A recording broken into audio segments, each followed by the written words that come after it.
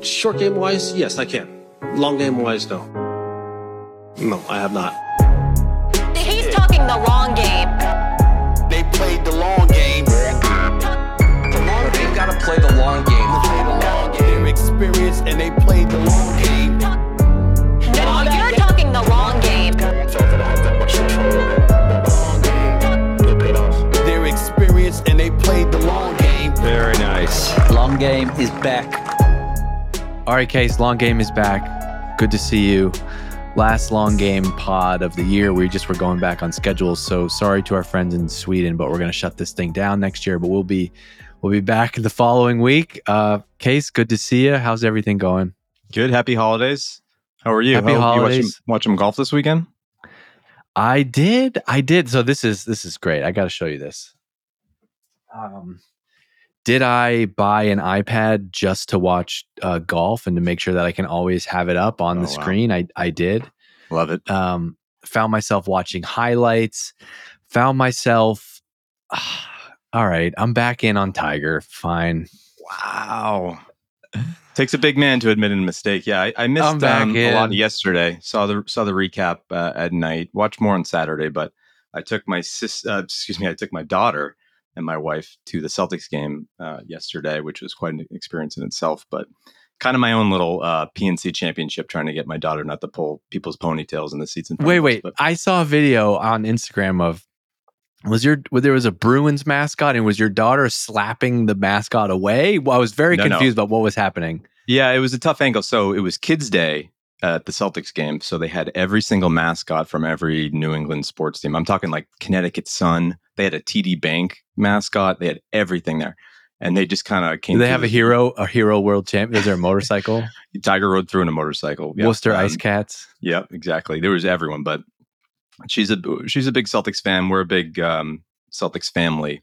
Kind of an anti-Bruins family. We can get into that one day. But the Bruins mascot, I think his name is Blades, came over and tried to give her the high five, and she completely iced him, just shook her head. My wife was next to her and gave the high five. So in the video, it looked like my daughter had like a 3-foot arm that gave him a high five, but no. But great time.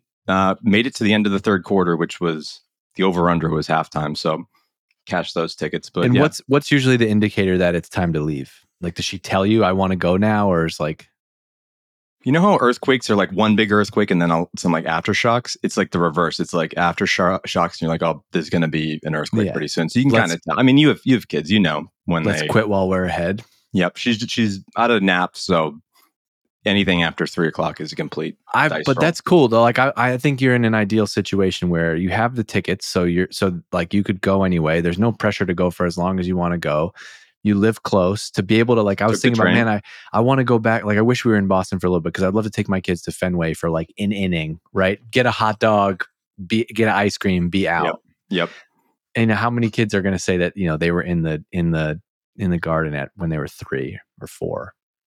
Well, she'll remember now that she completely iced the Bruins mascot, so that will be immortalized. That's great. All right, so you didn't watch much of the PNC. I was more Saturday than Sunday. All right. Do you want to talk about like what? Even though we'll talk about why I'm for Tiger and Charlie. Yeah. Again. Why don't we start there, because that's obviously the lightning rod of the whole week. Do you want to defend? You want to take a minute to defend them because they got beat by a lot of people in this event. They did. I mean, they did get beat, but I think the first reason they need some defending is just the amount of flack they're getting for, and really it's more the tour and their social channels, but just how much they featured Tiger and Charlie, which I have some thoughts on as well. But we should. Why don't you tell me what's your thoughts on that? What's the matter with it? I don't have a problem with any of it. I think people don't understand what this event is. I mean, this event is, they're riding in carts. There's 20 groups. It's a family co-ed event.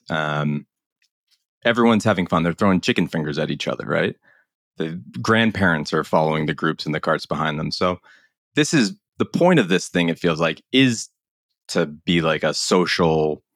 We talked about this a little bit last week, how it's been a nice flow of not the most serious tournaments, but kind of nice ones to wrap up the year that are, you know, smaller events, more fun, like the Hero or that mixed event, the Grand Thornton last week. But if you have a problem with like them showing Tiger's kid too much. Like, I think I don't know. It's what the event is for. Yeah. It's for ratings. And it Also, won't be he's the around greatest. forever.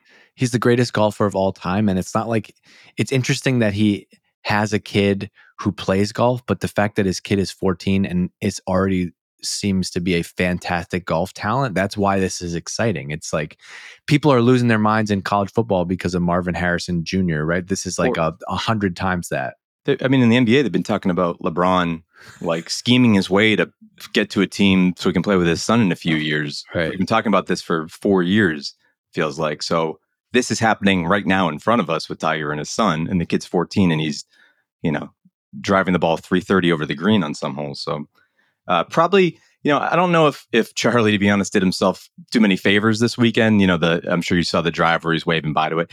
It felt like I've been watching this for probably, I think this is the third year I've really paid a lot of attention to this. For 27 years. Well, but because, I would say, I don't know how long it's had a TV contract, but I can tell you that since Tiger and Charlie have been playing the last 3 years, it's catapulted it. So I think he's at a point where he's, the last 2 years they'd have these viral clips that you could tell were very like natural. I think he's very aware of it now. So the wave thing, and he's in high school and he's on the golf team. So I'm sure he's trying to look cool for his guys. And like I did see some comments about, like the wave and like, people being upset, but like, look, dude, this kid is 14 years old. Like, how many this is one of 1,000 dumb little new, like, if there was a video of me like making a corner three in a high school, prep league basketball game, I would probably looked at the crowd and like, did something absurd. Right. And so it's like Darius Miles, no, Darius Miles, Quinn Richardson. Yeah. Love that. Of course.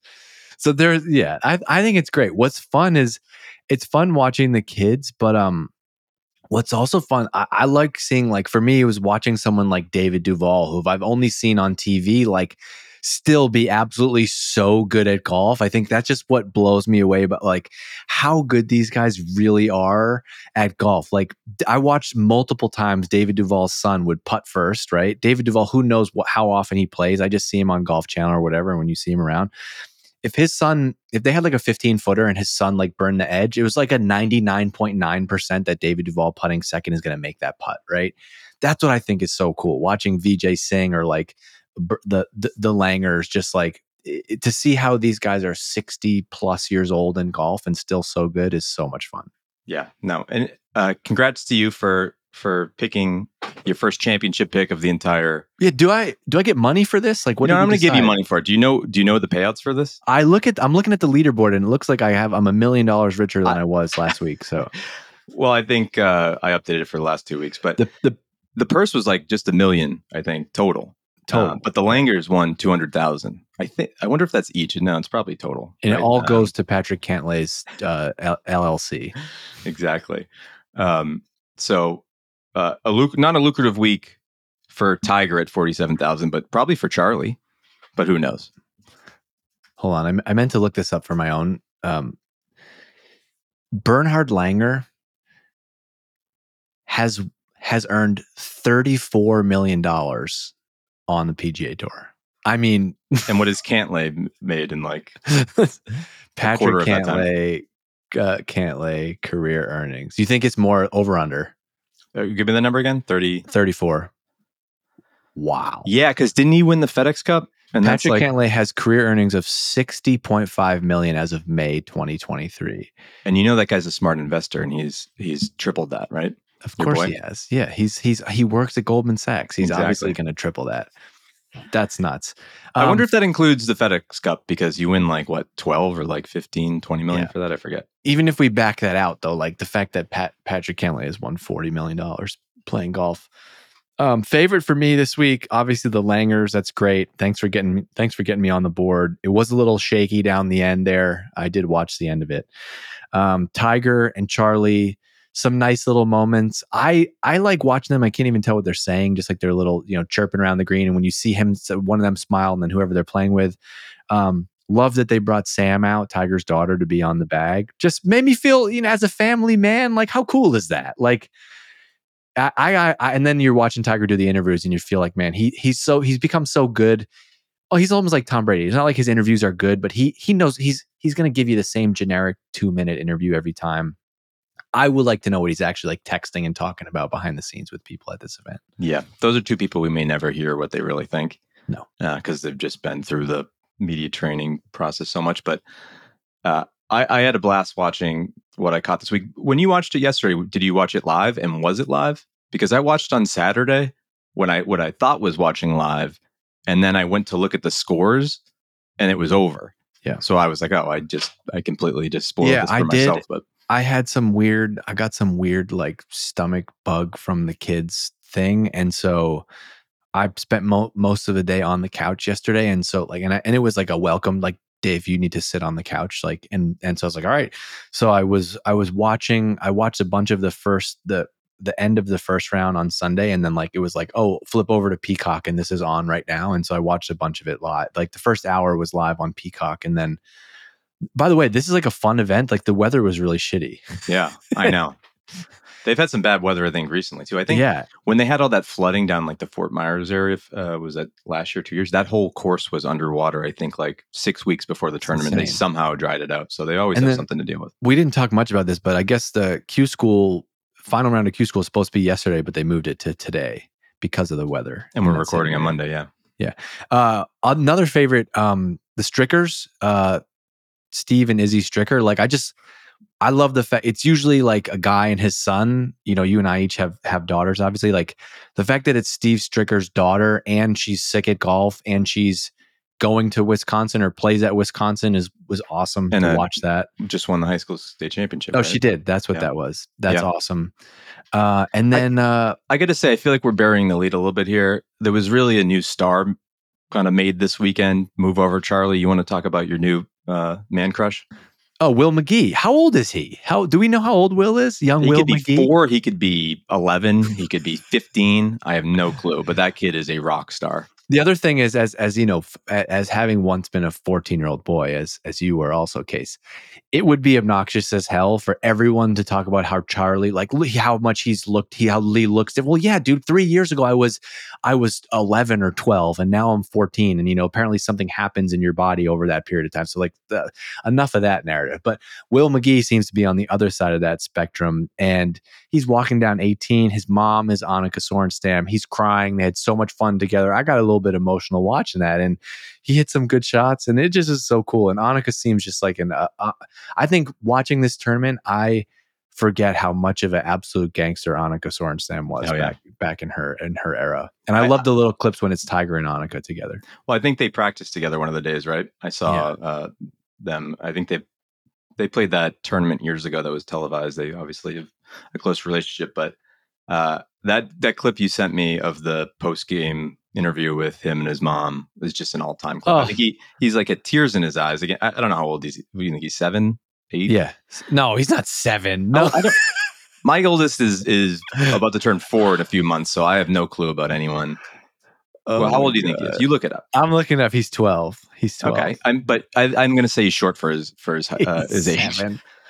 Okay, so he's 7 years old, and he's like got tears in his eyes. But I think he said this is the highlight of our year, right? Yeah, just an amazing clip. Kind of course, makes you think. And the other big clip that I loved coming out of this week, I sent it to you before, was they interviewed Patty Harrington. Oh, I had this in my notes. I was going to mention this. A good segue. Yeah, just an incredible. Every time I see an interview with Padraig Harrington, they ask him like a quick question, and then it's a 7.5 minute answer. Well, but it was unbelievable. He's unbelievable. I don't know if you've seen his YouTube channel. He has basically there's a whole like industry of YouTube golf instructors. Patty Harrington has basically for free given away all of this knowledge on YouTube. He has everything from the grip to irons to driver to speed, like hour-long things on his YouTube channel. It's incredible. The clip for anybody that hasn't seen this, we should tweet this out from our account. But basically, he talks about how much fun it is playing with his son, and they ask him about like how do you about getting your kids into golf, and he talks about how it's so important to just like be around the course and to just have fun and to quit before golf becomes golf is such a stressful sport. There's like people behind you, people in front of you. You don't step there, put your mark here. There's a lot of shit going on. He's like, you got to take the kids to the course, just have fun being around it. And actually, Leah and I, my wife, we were talking about how much this is related to skiing. Like we want to get our kids into skiing. It's like you just gotta get to the mountain, have hot chocolate and French fries, like put your boots on and call it a day. And we live really close to a golf course, and so I've been fortunate enough to do this with my son. But I would go over and chip and putt and take him, and we'd get a sandwich and a Gatorade, and he just would be so happy to go over there and get chips and a snack. It was cool to see this video from Patty talking about like, he's a hardcore competitive guy, to not put the pressure on his kids to go play and to approach this the right way. It seems like counter to what you see with a lot of parents who are really, top athletes, and how they would push their kids to get into the game.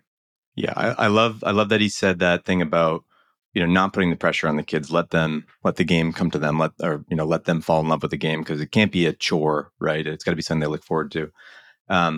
But he was also talking about just, which I thought was interesting, especially for someone who's who's a professional player and could unlock, give a kid a million pointers. He was saying like, don't even try to change the swing or everything. Just the kids are smart at this age; they'll figure it out.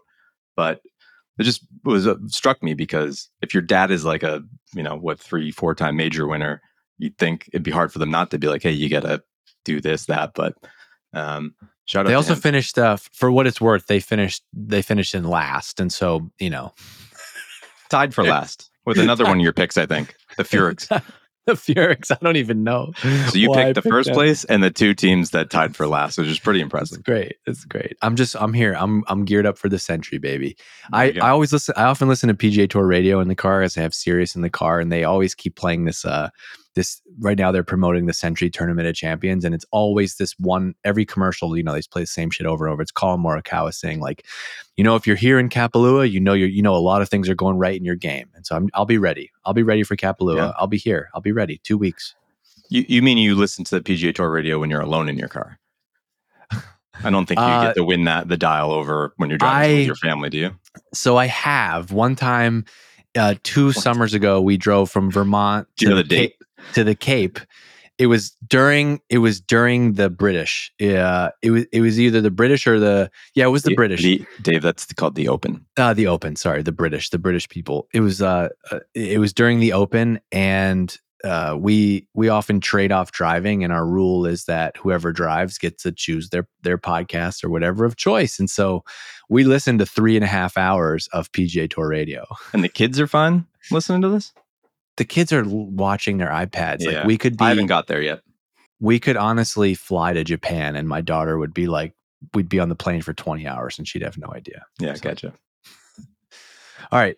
So that's it. We're off for this. We're off and we're back. I'm excited. to do this for the real season. Yeah. We've, like we said, we started like 6 weeks ago, and we've had really only one, I think, actual full field tournament.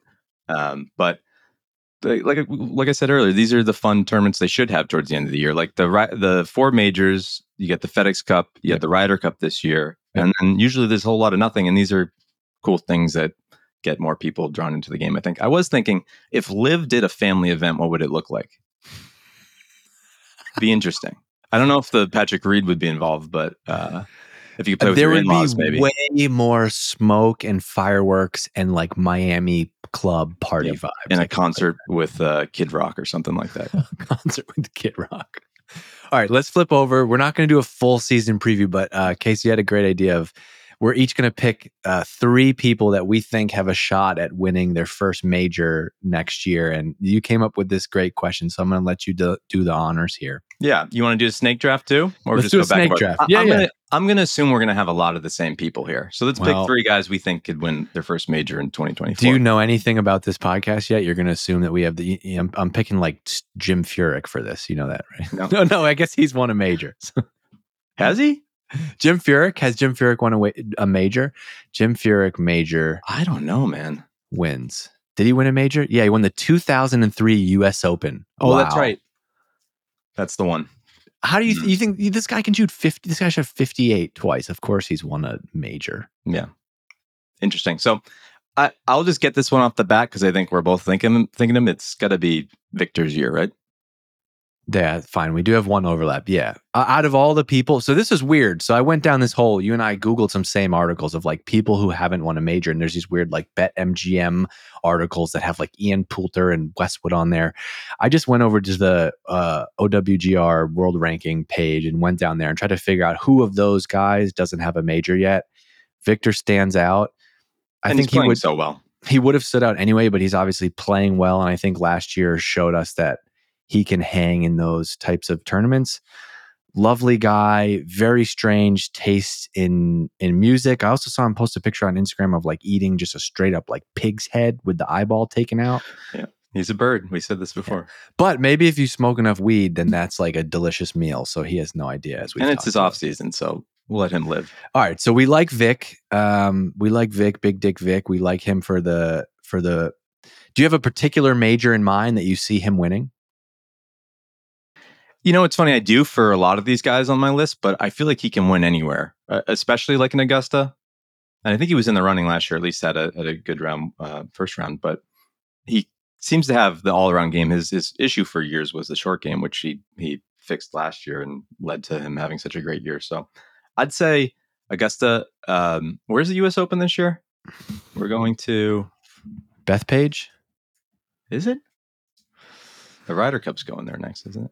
U.S. Open 2024 golf, not tennis. You morons. It's at Pinehurst. Oh, that's right. Oh, that's right. And, I knew that. And you're going to Pinehurst this year, aren't you? I was at Pinehurst like months ago, and they were like, I bought all this shit that says U.S. Open 2024 that I'd like. It'd be funny if I was wearing it and asked where it was next year. It's hard for me to say, like, is he gonna attack? I mean, the last time they played at Pinehurst, I forget who won. Was it oh God, the German guy? The German guy? Yeah, you remember him? He's a Ryder Cup guy. Schwartzel? No, he's South African, different continent. Germany. Martin Keimer? Yes, I think Keimer won. I think he beat maybe, I want to say Ricky maybe or someone, but you've never played number 2. It's an unbelievable classic course. You'll love it. It actually seems like it belongs in the Northeast, except for some of the sand stuff. But I think he can win anywhere. So I've got him. I mean, I could see him winning twice next year. If he has the same kind of season he had this year, especially coming off of the last month or two he had. All right, so who do you have? I got Victor. You got Victor. I think we both got Victor. We both have Victor. I put Max Homa number 2 on my list. Definitely on my list. It's hard because he has not played great at or well actually in almost any of the majors. I think he maybe has one good major finish, but he just seems like a guy who is truly a top 10 player. Like you said, pick a person that hasn't won a major yet. He's a top 8 player in the world. He seems to have the game that can hold up. He's a very likable guy. I'd love to see Max get in the mix at a major this year. Yeah, and going back to your question about what course or what event that might be, I think I've heard him say many times before that Augusta fits his style, which is kind of a ballsy thing to say about a place like that, especially when people are going to bring it up over and over again. But yeah, I think I definitely had him on my list. I also had Tommy Fleetwood on my list. I don't know if you did, but I have in parentheses would have to be a come from behind win on Sunday because he doesn't seem to play well ever with the lead. No, that's fair. But he's played incredible at Augusta before. He was right in the mix at the Open this year. So he'll be my number 2 pick. By the way, the majors this year, the Masters, it's at Augusta this year. Then again, that's like 3 years in a row. It's crazy. Then there's the PGA at Valhalla, which is in Louisville, Kentucky. We have the U.S. Open in June at Pinehurst, number 2. I'm going to give you a full review. I'm going there in March. I can't wait. I've never played a real golf course in my life, and so this will be fun. I can't wait to. I've played BGC. That's true. I can't wait to like hit a drive and be like, oh, I can't wait to tell everyone like how far I hit it on a particular hole, like an average person would on. You TV. Never played like the TPC Boston? No, really. Yeah, I think I've only played once either, but that's like a stadium course. That's stadium course. Yeah. No, I'm excited. I'm excited for Pinehurst. And then the the Open. The Open is at Royal Troon, which I've never been there. No. Probably won't be for a while. All right, so you got Victor, you got Max, you got Tommy Fleetwood. Tommy's like a guy where like, yeah, I'd love to see that happen. It's just is like, it was so hard to pick someone on this list who like, the exercise is pick somebody who hasn't won a major. It's so hard to not let all the history creep in and be like, there's no way. Like you and I talked about, you want to know who's not on either of our lists, who's never going to win a major? The X-Man, Xander. Like this guy's consistently a top 10 player in the world, and I just think he has no chance to win a major. No, I think I've seen him kind of fumble it away enough times down the stretch that I feel like I've seen enough there out of him. I think he's the type of guy that's going to have like multiple FedEx Cup championships by the end of his career. Oh, I think sure. I think he, like you're saying, like if you're in this stretch where he's finishing top 5, like 3-4 weeks in a row, that's huge for that kind of format. Yeah. Not necessarily having to win, or maybe when it goes down to, they cut it down to the smaller field. But I'm with you. I think his gold medal is about as far as his accolades are going to take him with majors or worldly events like that. But I'm with you on him. All right. I think if are it you ready hasn't for happened yet, my third pick here? Can I just say it? You can say it, sure. Yeah, it's Patrick Cantlay, correct? No. Really? It's not Project Pat. By the way, can these two do anything? Number 5 in the world, number 6 in the world, Patrick Cantlay, Xander Schauffele. Like one of the stranger pairings too of just friends. I would like it. Just they don't seem like they would see eye to eye on everything, but they do. And yeah, I guess. Okay, I wanted to go a little bit off the map here. I got to stop you for a second. Sure. You started this podcast, not this episode, but this podcast in general, out the gates hot with some Patrick Cantlay support. You started this episode with, I think I'm back on Team Tiger. Is there trouble in paradise here? What's going on with you and Patty? It's just a tough look. I am my whole personality is summed up in recency bias. And so like John Rahm, haven't seen him play golf in 6 months, don't know. So perfect example. Patrick Cantlay, haven't seen him play golf in a long time. If we get to 2 weeks from now, when Pat is 12 under through 24 holes at the Century, like I just haven't. There's just been a weird time in the season. I got to get back into the season. So going off of recency bias, you've got Will McGee maybe in the running for a major. No, Jason Langer, obviously. All right, we need to do something a little bit more fun to get out. Hold on, you didn't give me your. I interrupted you. You said you're going to shock me with a pick.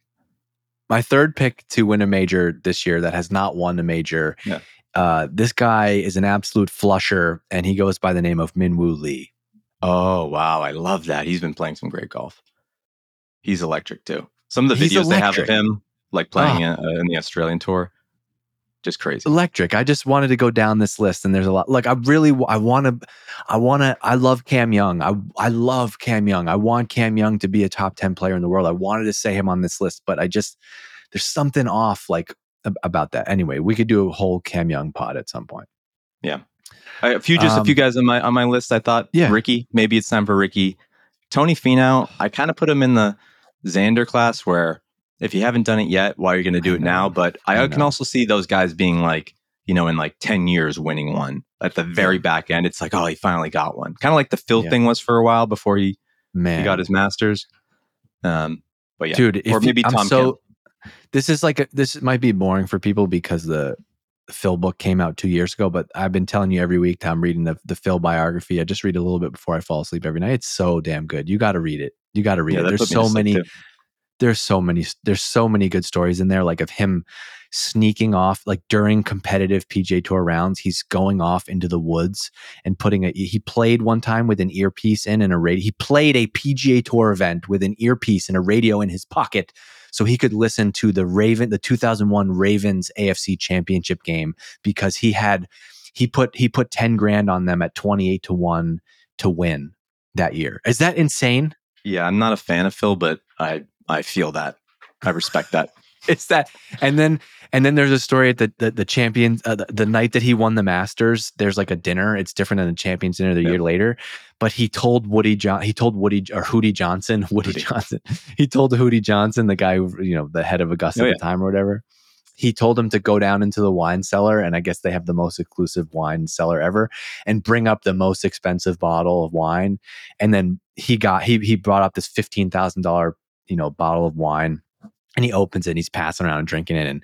And Hootie Johnson said, like, to whisper to the guy, he's like, make sure this goes on Phil's tab. There's just an infinite amount of stories out there about this guy. I'll have to check it out. Yeah, you have to check it out.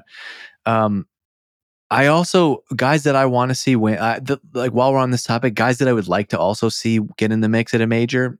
I love Sahith Theegala. I'd love to see He's on my him. list. Is he on your list? I love that. He was on my list. He's one of my favorite young players, and I'm with you. The reason I didn't include him in the top of that list is I feel like a lot of guys, he can catch fire. Like I think Sunday at the Masters last year, he shot like a 66 or something. Like he can catch fire. It just seems like it's an experience thing for him. He's throttling back and forth down the stretch. He had a great, maybe my favorite full swing episode in the Netflix series. If you watch that, just like a real true guy had a breakdown, crying with his family after he kind of choked away the waste. Is that show back? Are we going to have that show back this year? Yeah, the season 1 came out in mid-February this year, so I would assume same timeline. But that'd be nice. That'd be some good pod content. We could binge that and talk about it. Yeah, I'd love. I mean, it was so great last year with all the live stuff. That's just got to even get better this year. So, and they were at the Ryder Cup too, and they weren't let in the.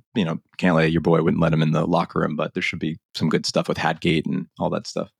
So that would be fun. You made me think of this because you talked about pressure, but you and I sent that. There's a clip, just such a good clip from this event this week where it's Annika and Will McGee and Tiger and Charlie and little Will McGee, he says he sees Tiger and he's telling him how he was so nervous on the first tee. And Tiger's like, mid chicken finger. And he's like, you should be, means you care. And I was like, how great is that? Yeah. So Sahith, if you're nervous on Sunday at the Masters, it's good. It means that you care. Tiger's probably had to say that a million times in his life because everyone that plays anywhere within his range is just shaking probably on every tee box. Imagine teeing off just in you somehow won a raffle and you get to play with Tiger. Your hands would be doing what on the first tee?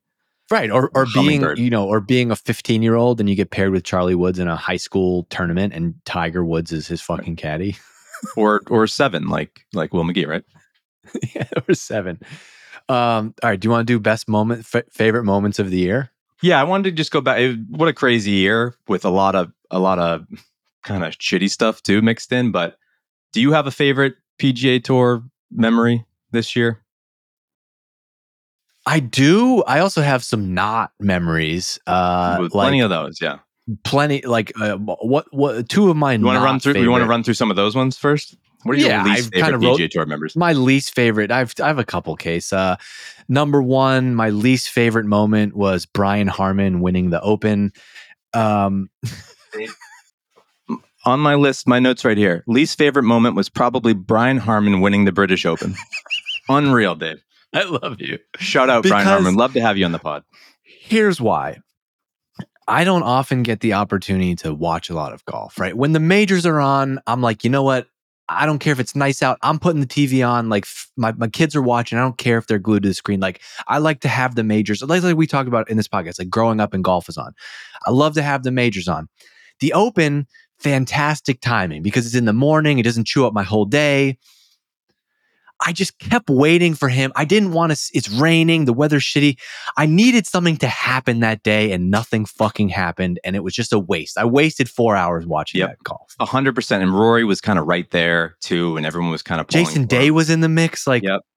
So that was number one. And then like a close second in that same bucket for me was Wyndham Clark winning the US Open. Is my number 2 as well. I swear to God. I had that and / all the Barranca Marine Layer June gloom talk that dominated that weekend at like the fact that like Ricky couldn't make something like when Ricky being in the mix that time or even Xander, like just give me something. The Ricky storyline there was yeah.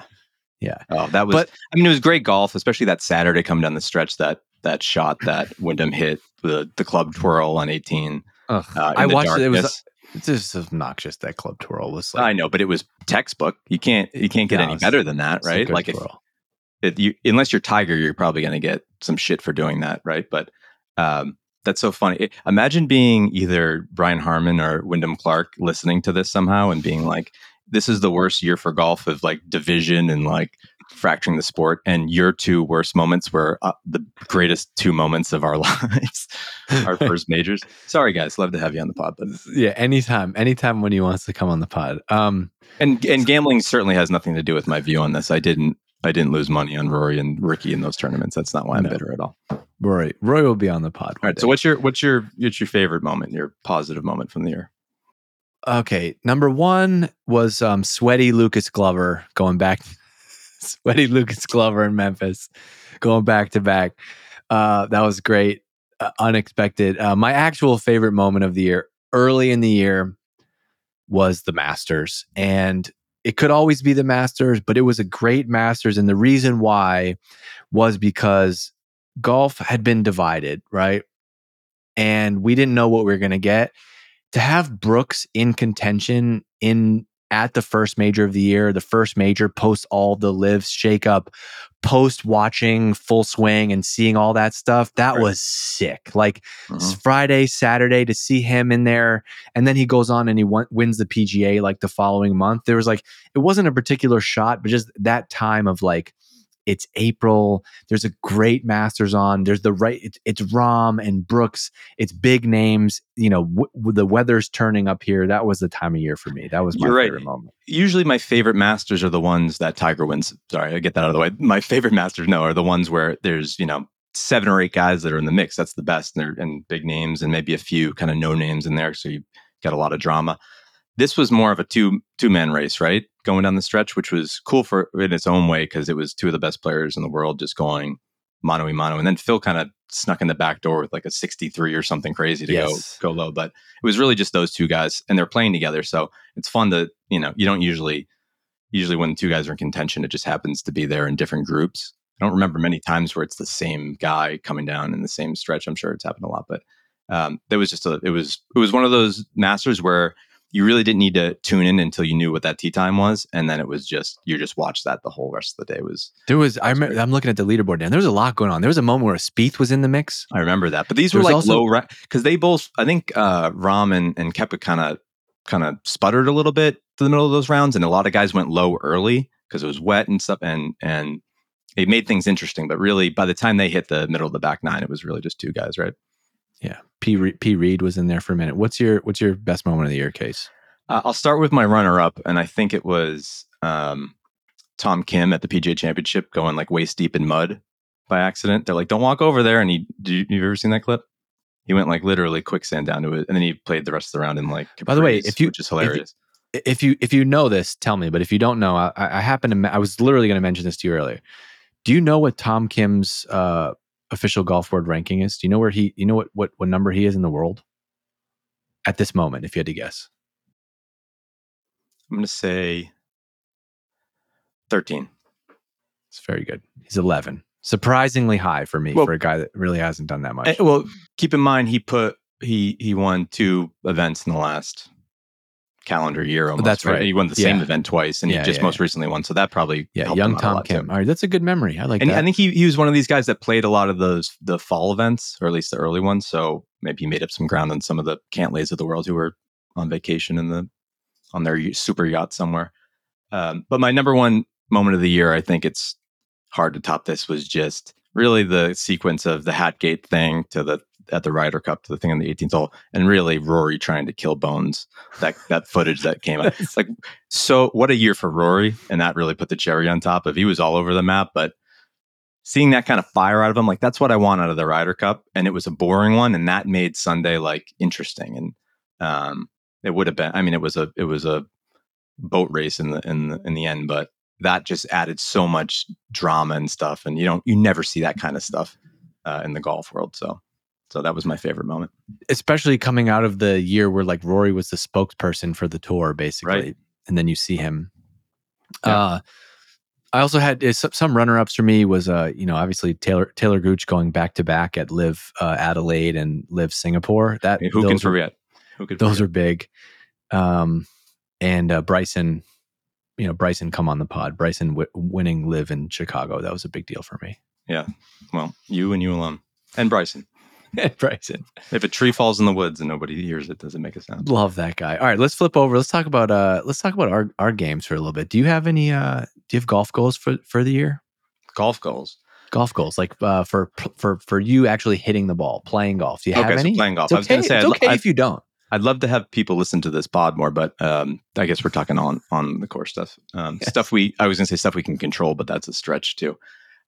Honestly, I don't have any I don't have a handicap goal. I don't have a here's how many times I want to play. My goal this year is for the first time ever, I want to get on the first tee and have any idea of where the ball's going to go. Because really, when I start a season, it's kind of who's showing up this year? Am I playing a draw? Am I playing a fade? It's crazy how much my swing seems to change. And if I know what I'm how I'm swinging it, and I can then defend against it. But if I'm just going left and right every other hole, then it takes me a while to figure it out. But I'm trying to put in more time to get more comfortable of let's get to 3 things I need to think about and focus on, and then go from there. Because I don't have a ton of time to put in the practice. I don't have, the facility you have right down the street. Although I should probably look into something like that. But I want to just have a better feel of what the hell I'm doing when I hit the ball, especially early in the season, and build on that. How about you? And where do you think that will come from? Is that from getting a lesson, or is it just more I kind of just want to commit to a shot shape? How do you think that's going to come to life? It's a good question. I am going to take a lesson coming up here in a few weeks when we go down to Florida for the holidays, and we'll see how that goes. I mean, we talked a lot with Janko last week about just styles of teaching and how I've always kind of struggled with taking a lesson and then taking that to the first tee a day later or a week later or a month later. And just the continuity there. So I think that's my first goal, is to take this lesson, see what he says. And I'm trying to be upfront and be I'm just looking for a few small fixes here. I'm not trying to be a scratch right now. I'm just trying to get down to maybe a low, a mid single digit. But that's not the goal. The goal is just to figure out where the hell the ball is going off the tee. If I can get the ball off the tee, I'm fine. I can figure the rest out. But if I'm losing 2 or 3 balls off the tee, I hate specifically with the driver is what you're trying to, what you need to hone in on. 100%. I feel like everything falls in line after that. If I'm swinging the driver well, I'm swinging everything else well. But if I'm just giving strokes away off left and right off the tee, it's going to be a long day, and it's not going to be a same ball all day round.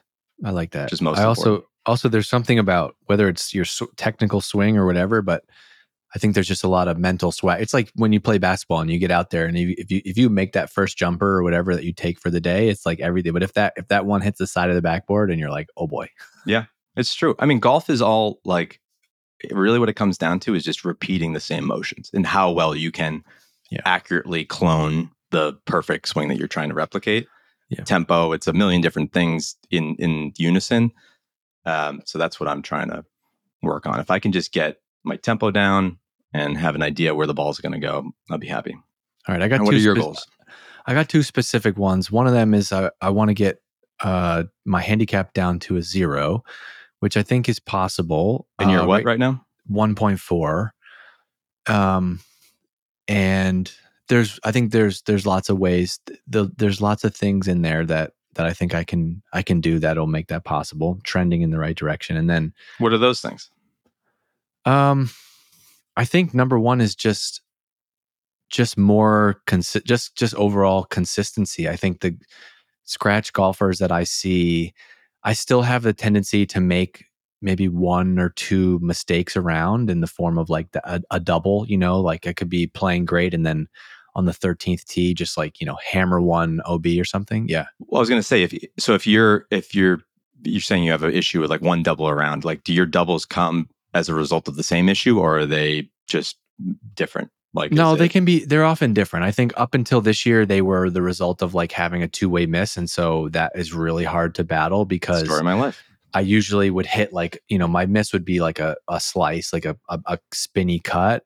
But then all of a sudden you start to play that, and then there's a hazard on the left and you hit that just dead left missile, or hits a tree branch, 10 yards in front of you. And you're what the fuck? And then why did that go left? So I've eliminated 2-way miss, which has made that a lot. You know, I've gone from a 6 to a 1. I've gone from a 6 to a 1.5 in the last 2 years, and so I've shrunk down a lot of like the big mistakes. But now it's just a consistency. Like the guys that I play with that are, you know, true scratch golfers, they almost never make that stupid double. It's always a bogey, and so I think eliminating that is the key. This might be hard to answer in short form, but how do you eliminate a two-way miss? Like, are you choosing which one you're eliminating? Is this something you're working on with your coach, Janko? Yeah. Well, in this case, it was, my swing direction was left, and a lot of times it was a swing direction that was left, and the club face is open, and that's going to send the ball right. You're slicing it, yeah. But your body is smart, like subconsciously, and so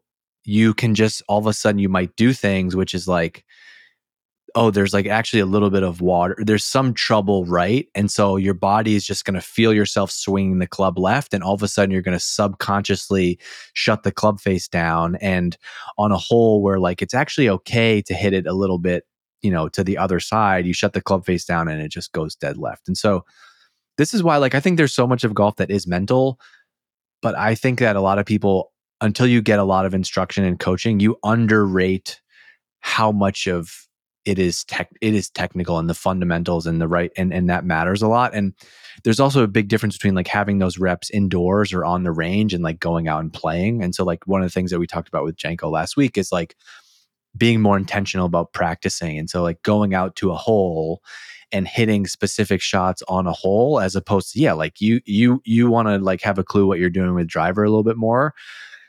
It's easy to go to the range and hit 50 drivers and like just be fucking sweating and be like, I figured it out. But what you need is to go to a hole where like there's different obstacles and stuff. And so being more intentional about practicing and stuff makes a big difference. So how do you get from a 1 point whatever to a 0? Do you have like you have it figured out, like, I need to post these kind of scores more often? Is it big, or is this like a swing or technical thing? No, I think it's just scoring. It's scoring now. And so I've made a lot of progress with my swing, like technically. And now it's like, it's this constant dance of like, there's also somebody, you know, some guy that I've played with before who has never gotten a lesson in his life, but he's naturally a scratch and he has a completely fucked up grip and he plays, you know, he holds the club all wrong. And if he ever got a lesson, Janko would tell him to start over. But that guy knows how to play golf. And so now I have to, like, I've spent a lot of work like getting my swing in a better spot. Now I have to also get better at just like at scoring, and scoring is a whole different element. Like you're not going to hit it perfectly every time, but what are you doing to score here? And like, hey, you really need to get this up and down. And there's a lot between short game and eliminating 3 putts and getting better at chipping. I think it's there. I think now I just need the time to do it. And I think it'll happen this year. And you haven't really plateaued where you are, right? You've just been on a trajectory of keep getting lower and lower. So even just probably, you know, another year of playing, if you didn't even change a thing, you'd probably get closer and closer, right? That's kind of what I think. And I think at the level that I'm going to continue to play and practice, I would hope that. And then it just becomes like, is my mind going to get into the way? I think another goal that I have is I've been playing a bunch of last 2 years. I've been starting to play a lot more competitive golf here, similar to your thing. I need to get off to better starts. Like you get nervous on the first tee and I make a bogey right out of the gate, make a double on number 2. And I'm like, God damn it, I'm in this hole again. This happened to me last year. I accomplished my big goal, which was qualifying for the Vermont Am up here. And I was playing great. First hole, I made like a nervous bogey. Second hole, I hit a good tee shot and I just smash one left OB. And I'm literally standing there in the middle of the fairway having to re-tee. And I'm like, here we go again. You would have been happy if you were 3 over after 18 holes. You're 3 over after 1.5. Like, Dave, I think I don't want to jump segments, but it just hit me. I think I have a new make the case. Okay. Based on what we're just talking about. I'm here for this. So I have always said this too, kind of what you're saying, like getting off to better starts. If I always say if a course was like 21 holes and the first 3 holes just didn't count, like you tell me go hit balls, it doesn't help me, especially when I'm warming up at a range that has like, like some courses have great grass tees. You can warm from. Some you have to go to a driving range or somewhere and you get the rubber tees or whatever you use. Sometimes simulators use those. I don't find it to actually, it helps the swing the same way of just swinging like a weighted club would help me kind of get loose. I don't really have ever taken anything from like how I swung it on the warm up to how I swung it on the first tee, because it's the pressure, the mental thing. So getting off to a start is huge. Courses don't have the ability to add 3 holes, so you can have 3 warm-up holes before you go. Why don't, instead of a driving range, we take that same land and we make like 2 holes or 3 holes? Mini course. That'd be sweet. But it's like it's not like a pitch and putt. It's a full length, like 1 or 2 holes. And it's like, hey, you need reps playing on an actual course, real stakes. Yeah. And how fun would that be? It's just like, I got to go warm up at the... That's actually like, it seems like a silly idea, but that would actually be the best way to warm up. I was going to say to you one thing that I did more recently that has helped is I used to just go to the range and warm up and just like hit driver, 7-iron and then go. And I've noticed that when I go to the range, like before a competitive round, if I try to play like the first 4 to 6 holes in my head and I hit driver, wedge, 3-wood, 7-iron, wedge, 4-iron, 8-iron. Like if I hit a bunch of random clubs, I'm in a much better spot to go out in there and play. That would make a huge difference. If you played 3 holes before your round started.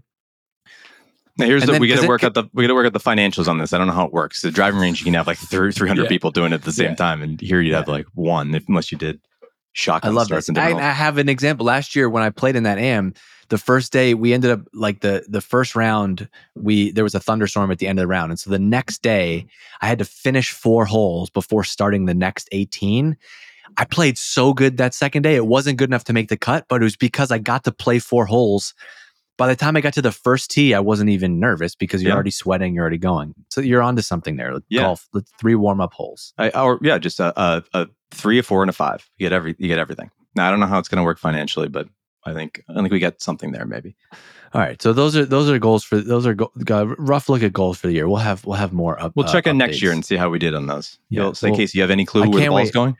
I can't wait for our first podcast after your lesson. By the way, I hope you take notes, or at least remember what we talked about. We'll secretly record it. That'd be great. Yeah. All right, you want to do inner OB? Do you want to start this, or do you have one? You want me to go first? You go first. All right. I have a quick one, and then I have a one after this. So inner OB, is it inner OB to wear a company/brand hat as your go-to golf hat, like Titleist hat, Callaway hat, TaylorMade hat, inner OB? I think it's in. I mean, I've heard the argument before of like, it's weird that people just rep like companies that manufacture equipment that you purchase. It's not like someone's sending. I mean, if you're getting sent clubs by Titleist and you want to wear a hat, like that's cool too. But I feel like people love golf and they really love like their clubs or like their brand. Like I'm a big Titleist guy. I just love Titleist stuff like my whole life. I just love the brand. Not even like I do play Titleist clubs, but I don't. It's like I just love the brand, and we're kind of both nerds in that world. But I think it's fine. I don't think it's that weird. I mean, I don't have a ton of that stuff, so hard to criticize. But why not? I was listening to I was listening to a rival golf podcast, and one of the hosts was just on a rant about how he said that you're just such a dork, such a loser if you wear like a Titleist hat. Yeah. It's funny. It's the sport has been so like those things have been so ingrained in the sport that I haven't ever thought twice about it. Like I'm trying to think of a different sport if someone was wearing like a Nike hat that you play, but you're like whenever you play like pickleball, you get, I don't know what the pickleball brands are, but it's so funny that's you just watch that. I think a lot of it has to do is you watch like guys in sports have uniforms, right? And then you're like, when you're literally like, I want that uniform. It's like you watch guys playing golf. You're not like looking for Tom Watson's polo, but like that hat or like maybe a lot of this has to do with the Nike thing with Tiger too. I mean, the Nike swoosh, like that was such a huge iconic thing for him back in the day. And then everyone just started branding, but I'm with you. Where you can rock the Titleist hat.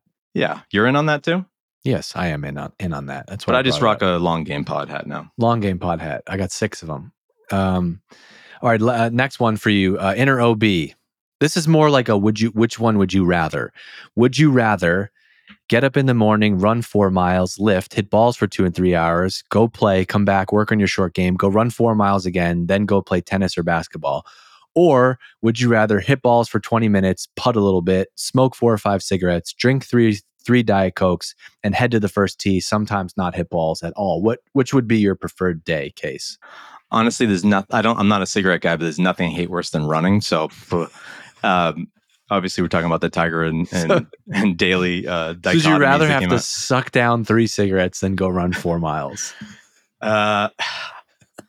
Honestly, if I could do what John Daly did with that much skill, apparently without that much preparation or really commitment to the game, I mean, who wouldn't take that? But if I could, you're asking me, would I rather, or I hate running. I hate running. So honestly, you could have said anything in option 2 there, and I would have gone for it. But I don't like the John Daly thing. I don't. I think it's also not completely true. I think he probably put in a lot more work than he leads on. Because it's a persona. He kind of leads into it. The first one, which is what Tiger said, that's what he used to do. I believe him, but I also am like, wait a second. So he would run 4 miles and then lift and then go and hit balls and go play. And I hope is he taking a cart? Is he walking? Like he's going to running 8 miles in a day and lifting. And like this guy literally breaks something every other year. And we're wondering why this happened. Well, he said that's what he used to do, right? Used to do. I don't think I think there's more Call of Duty involved in there now than there used to be. Now he just does chess. Right. But like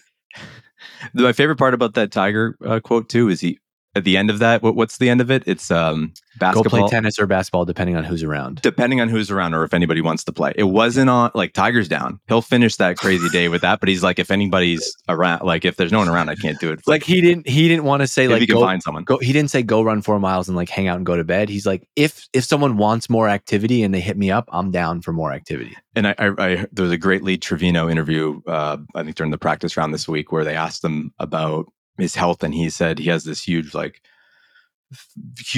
home gym, but he has this lazy boy recliner right in the middle of it. So he's like, I'll do this exercise, this one, and then I go nap for about an hour and a half, and then I wake up and I'll do the treadmill for another.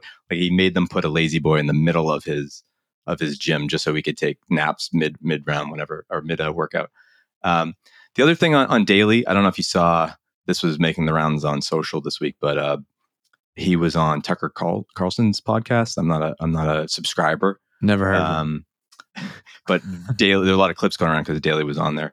And John Daly told this story about beating Tiger in the 90s. And it was this wandering story, and how Tiger was working out and going to do a bunch of stuff while Daly was sitting in this clubhouse for 4 or 5 hours just drinking.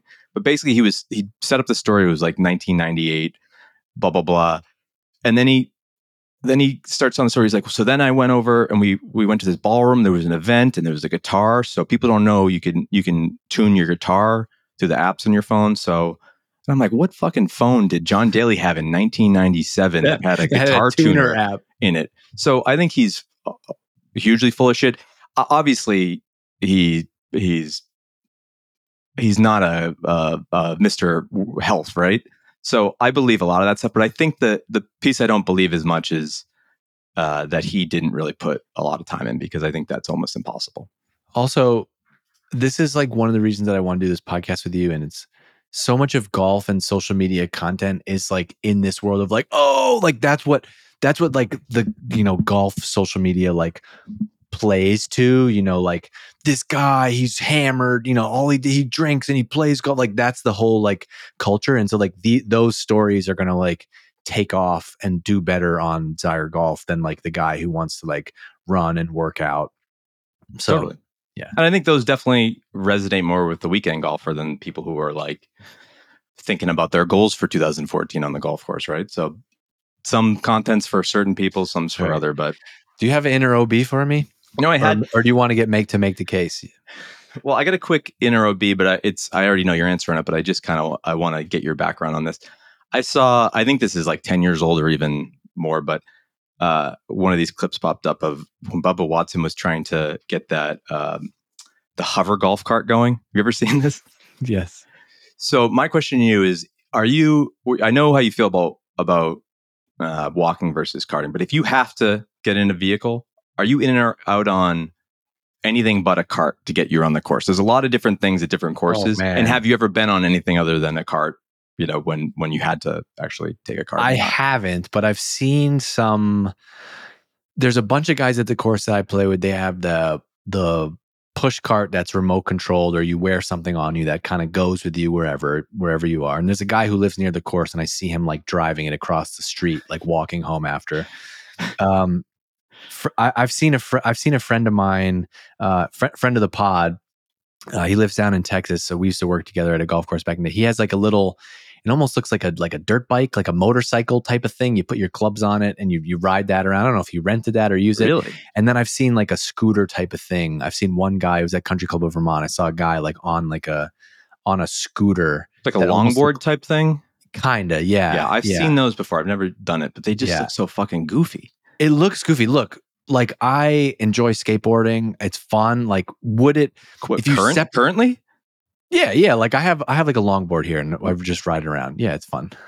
Okay, well, you can't just say I enjoy skateboarding and then we're going to move on from it. Separate pod. Separate pod. Okay, but I could see how that activity would be fun separately, like on this beautiful area, riding this thing around. But like, you could not pay me to get out of my car, put my clubs on, set that thing up, pull up to the first D and be like, are you guys the 120 group? Oh yeah. Hey, I'm Dave. Nice to meet you. And then I can't even I won't even wear a bucket hat, and I need to, cause I'm a bald man. I can't even wear a bucket hat because I'm worried what people are going to say about me. If I showed up on that thing with the fucking scooter, it's over. Or the Segway that has like the basket in the front. Yes. Yeah. Yes. Like, oh my God. Those are insane. Yeah. I've never been in anything other than a cart, I think. I've used a push cart before. Some clubs have them, and I don't know, I'm not proud of it, but I don't mind people taking those, and I don't mind really people doing whatever the hell they want. But when you see those surfboard things or the longboard, like we're saying, the Segway things, it's come on. I'm definitely never going to be in a hovercraft on a golf course. I can almost guarantee that. All right. Well, fast forward to 30 years from now when we see this clip, but we'll take your emails, longgamepod@gmail.com. Do you believe in alternative? Are you in support of alternative vehicles for the golf course? Yeah. Or what's like the craziest thing you've ever ridden in on a course legally? On a course legally, caveat.